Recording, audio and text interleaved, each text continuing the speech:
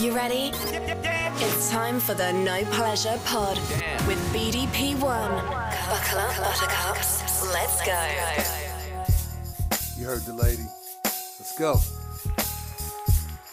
You know what time it is. It's the No Pressure Podcast. The pod that recognizes that your opinion matters. It's just not here.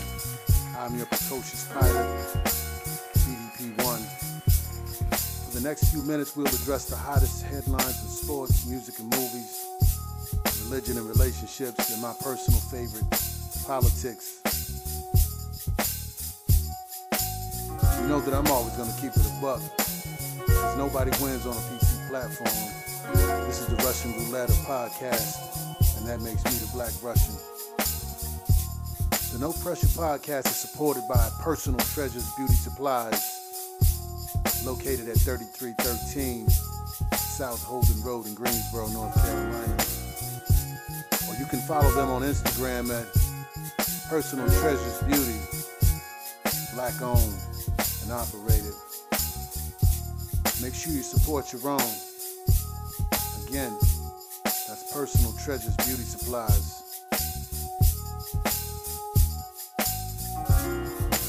Let's get into it.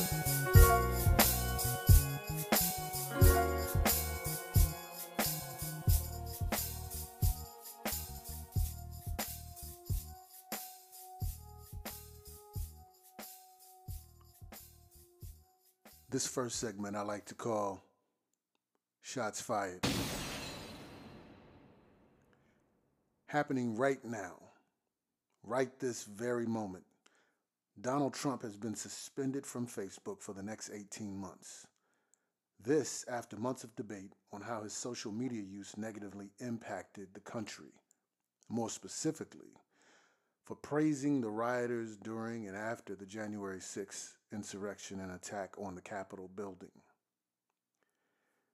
This happens just a day after he officially closes down his personal blog, which was never as popular as he and his family and his supporters pretended.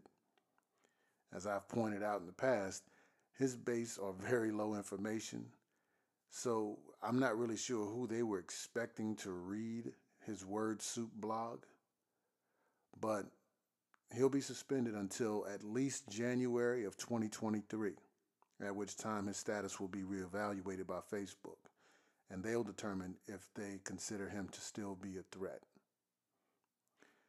I guess it's better late than never, but shots fired at Facebook.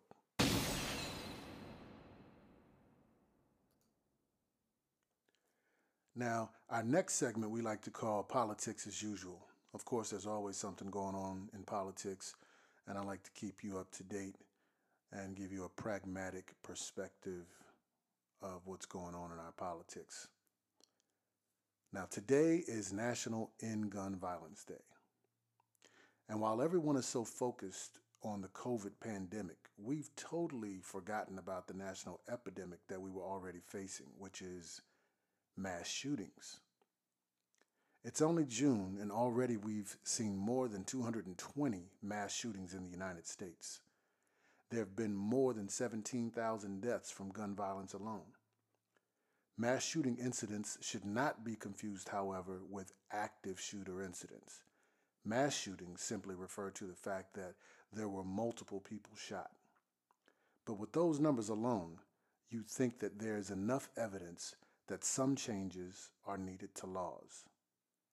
One philosophy is that the fewer guns we have on the street, the more lives can be saved.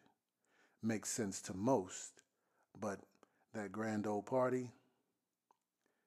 GOP lawmakers claim to respect the Constitution.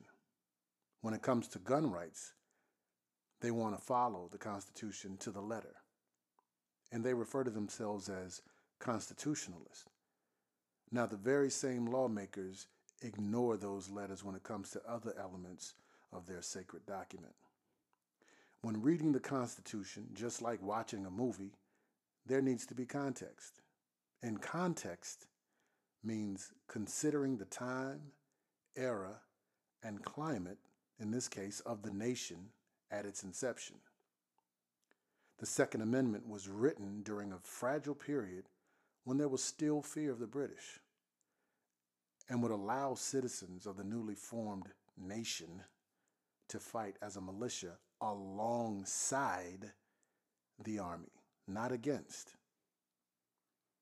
For those of you that aren't familiar, the Second Amendment of the Constitution reads, "A well-regulated militia being necessary to the security of a free state, the right of the people to keep and bear arms shall not be infringed." Let me provide a short timeline. The U.S. Army was founded June 14, 1775. The Declaration of Independence was signed August 2nd, 1776. The size of the U.S. Army at that time, at its peak, was approximately 80,000 soldiers. The British Expeditionary Force alone was 32,000 members, and they had what was known to be the largest army and navy in the entire world. In consideration of simple math, it was absolutely necessary to have a provision in the Declaration to ensure the nation could field a formidable army against any enemies, but especially the British. Militias were also needed because you didn't have back then the technology that we have now. There were no drones or scout planes. Sometimes you had only days before an enemy was on your doorstep, and by then it was too late. If you had 200 or 300 armed men, they could at least provide a stronghold until the army arrived. We no longer live in those times. I strongly believe that citizens should be able to keep and bear arms. But I also believe that there should be a limit on the number of weapons and munitions that are allowed by a private citizen. I also believe that before someone can purchase any handgun or rifle, they should have to pass a thorough background investigation.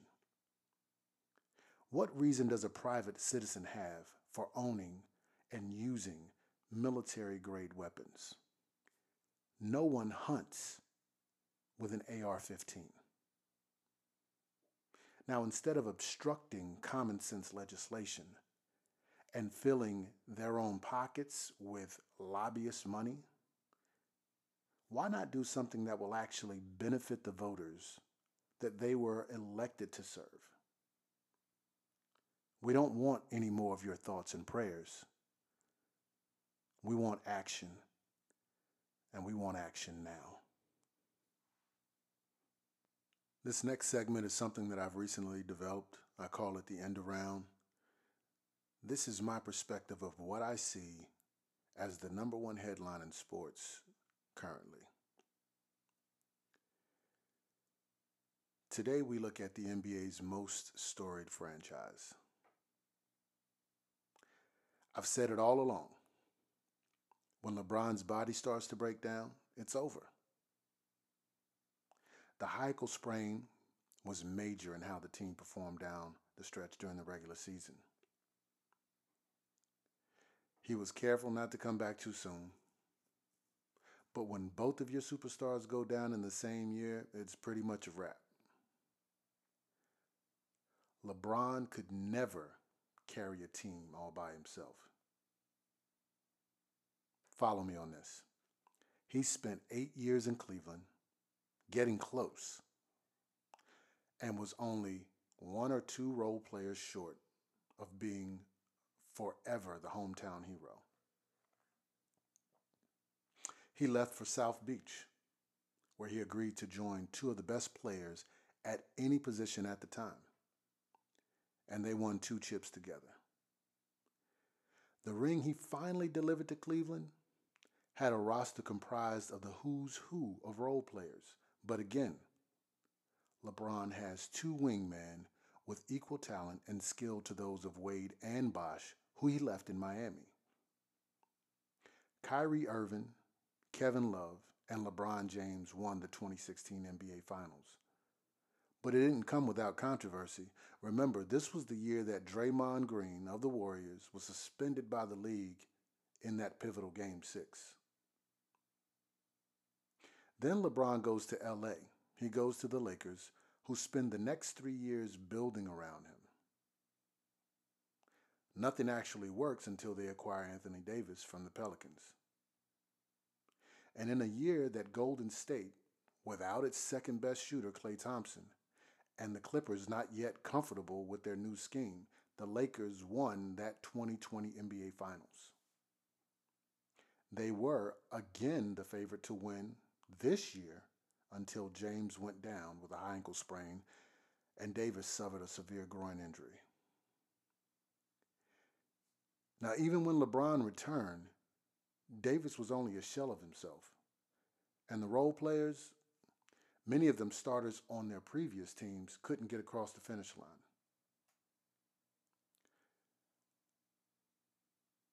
Personally, and full disclosure, my view of LeBron changed when he left Cleveland, the first time. It wasn't just that he left, it was how he left. Not just that corny press conference with all the hype and the build-up with Jim Gray, but the cloak and dagger negotiating behind the scenes. Now, he had every right to do what he felt was best for his career, his family, and his legacy. But as it goes, you have to accept the bad with the good. And this, to me, was a very bad look. Now, every time he's on a team that can't bring it home, it's further evidence that he is not the GOAT, the greatest of all times. Is he the single best player of the last 15 years? Undoubtedly. Players like Durant, Harden, Irvin, Curry, and Giannis, they've had their standout years. But as a body of work, it's LeBron, hands down. Now, he can't help that he didn't play in the Jordan era, but indulge me. Who do you think would have adjusted better if they had to swap eras? LeBron in a more physical time, or Jordan in a league where players can't even hand check? So, all you Laker fans out there who thought you had a few more chips in the bag, you are not a dynasty. You just died nasty. In entertainment, Rick Ross was just awarded a multi-year residency in Las Vegas at Dre's Beach Club nightclub. Tickets are now on sale, and the residency will begin at the end of the month. I believe it's going to be June 26th is his first show. So congrats to Rose. Happy 54th birthday to CNN's Anderson Cooper, and a happy 48th to R&B singer and songwriter Lyfe Jennings.